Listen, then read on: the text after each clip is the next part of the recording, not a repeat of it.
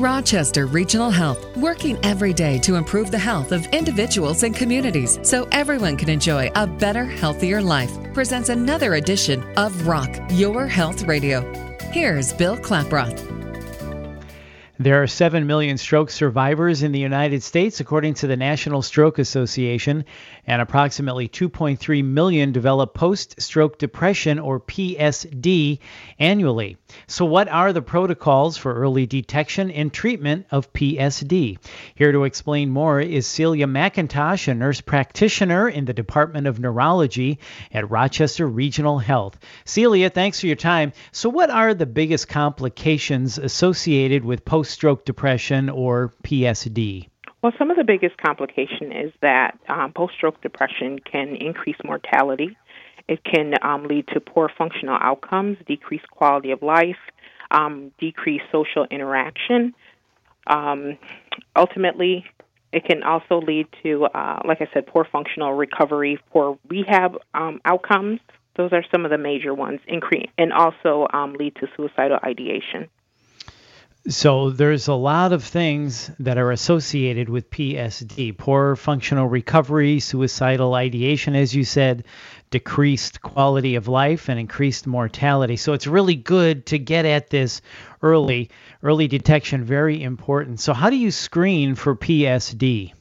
Well, there's a lot of different screening tools, and that's basically one of the issues.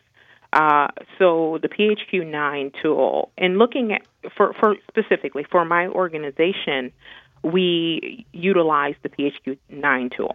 They also have the Hamilton Depression Scale as well, but we felt that the PHQ-9 was it was free, it was reliable, it's been tested in the stroke population to have good validity and reliability. And a lot of the primary care centers are already using this tool, so that's actually one of the tools we chose for screening of post-stroke depression. So do you wait for depression symptoms to occur, or are all stroke patients automatically screened for PSD? Well, this is the thing. In 2012, the Joint Commission, in association with the American Heart and American Association, they said that one of their key recommendations for centers to be comprehensive certified was to screen for depression. We are currently a primary care center, so we are actually ahead of the ball. But the thing of it is there has not really been any consistency in organizations about actually have it, like what days to screen. There's a lot of different barriers. So what we have done here is that we have implemented a depression screening protocol typically on the second day of screening, second day of admission, when we find out that a patient actually has had a documented stroke on CAT scan or MRI. And so we just screen them to really establish a baseline to see if this is something that they either have or don't have, and then tend to try to rescreen them once they've been discharged to follow up on it. So what you're saying is this is really up to each hospital's discretion, and what you do at Rochester is on the second day of admission, you administer the PHQ, which stands for Patient Health Questionnaire. So on that second day of admission, you give them the PHQ-9. Is that right? Yes, especially if they've had a confirmed stroke. And then when they leave the hospital, you give the PHQ again to see how they're progressing?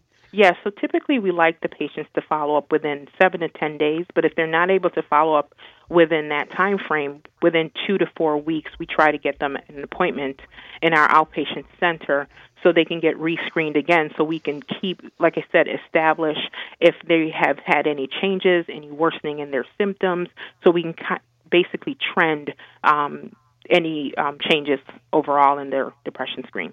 Which is really important. So if PSD is identified, how do you treat it? Well, the literature suggests that the best thing to do is use antidepressants earlier on because it increases recovery and it increases survival. So what we have done within the hospital is if we have someone here that actually has been screened positive, especially if they're over a score of 10, what we do is we tend to start them on a medication here. And then, like I said, we follow them up every couple weeks as they're able to follow up to see if their mood improves, or if they, are basically how are they doing overall with their stroke symptoms post-discharge. So what is the short-term and long-term outcome of early diagnosis and treatment of PSD? Well, the literature suggests that patients after a stroke can have depression up to anywhere up to 5 years. The greatest risk of the depression is within the first year, and it's typically greatest within the first month is the most severe cases. So typically, as long as the earlier it's being treated, the better the symptom outcome will be. So, that's the thing. We really have to continue to monitor it. But the sooner we start the patient on treatment, especially if we're seeing that they're having functional, not having lack of interest, lack of motivation, very sad, very tearful, things like that, as long as we see that, then we know that it's going to impact their recovery. And the sooner we start them, the better, like I said, the outcome will be. I can't guarantee that they're going to be at zero depression, but as long as we're watching it and we're trending it, we can make changes based on that. So do patients with acute strokes have a higher incidence of PSD? When I implemented my study back in 2014, we got a lot of good data saying that, once we started screening, we were able to pick it up. But like I said, there are some barriers. If a patient has some cognitive deficits, dementia, if they have any agnosia, depending on where their stroke is, they may have some lack of awareness. So there were some of the patients that actually could not be screened, but probably would have benefited. So from the time that we've actually implemented the tool in the screening, we have been able to pick up on it. So I think it's because we are screening more that we're now really starting to recognizing it, and we're not just saying the patient had a stroke, it's all a part of the stroke. Well, it's not just one problem, it's two different problems. It's like, yes, it's the depression and it's the stroke. So we treat them comprehensively, not, as one process.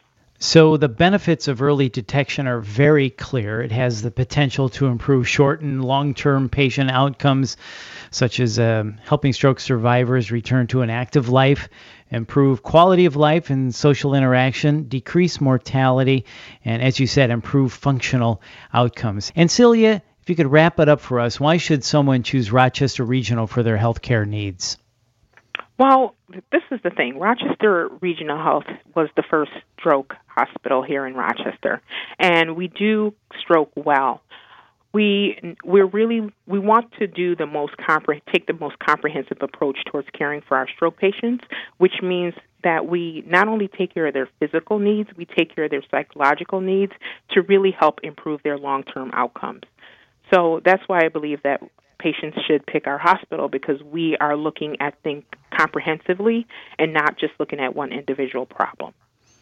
Well, Celia, thank you so much for your time again today, and thank you for talking to us about the PSD protocols. Very important work there. You're listening to Rock Your Health Radio with Rochester Regional Health. For more information, you can go to rochesterregional.org.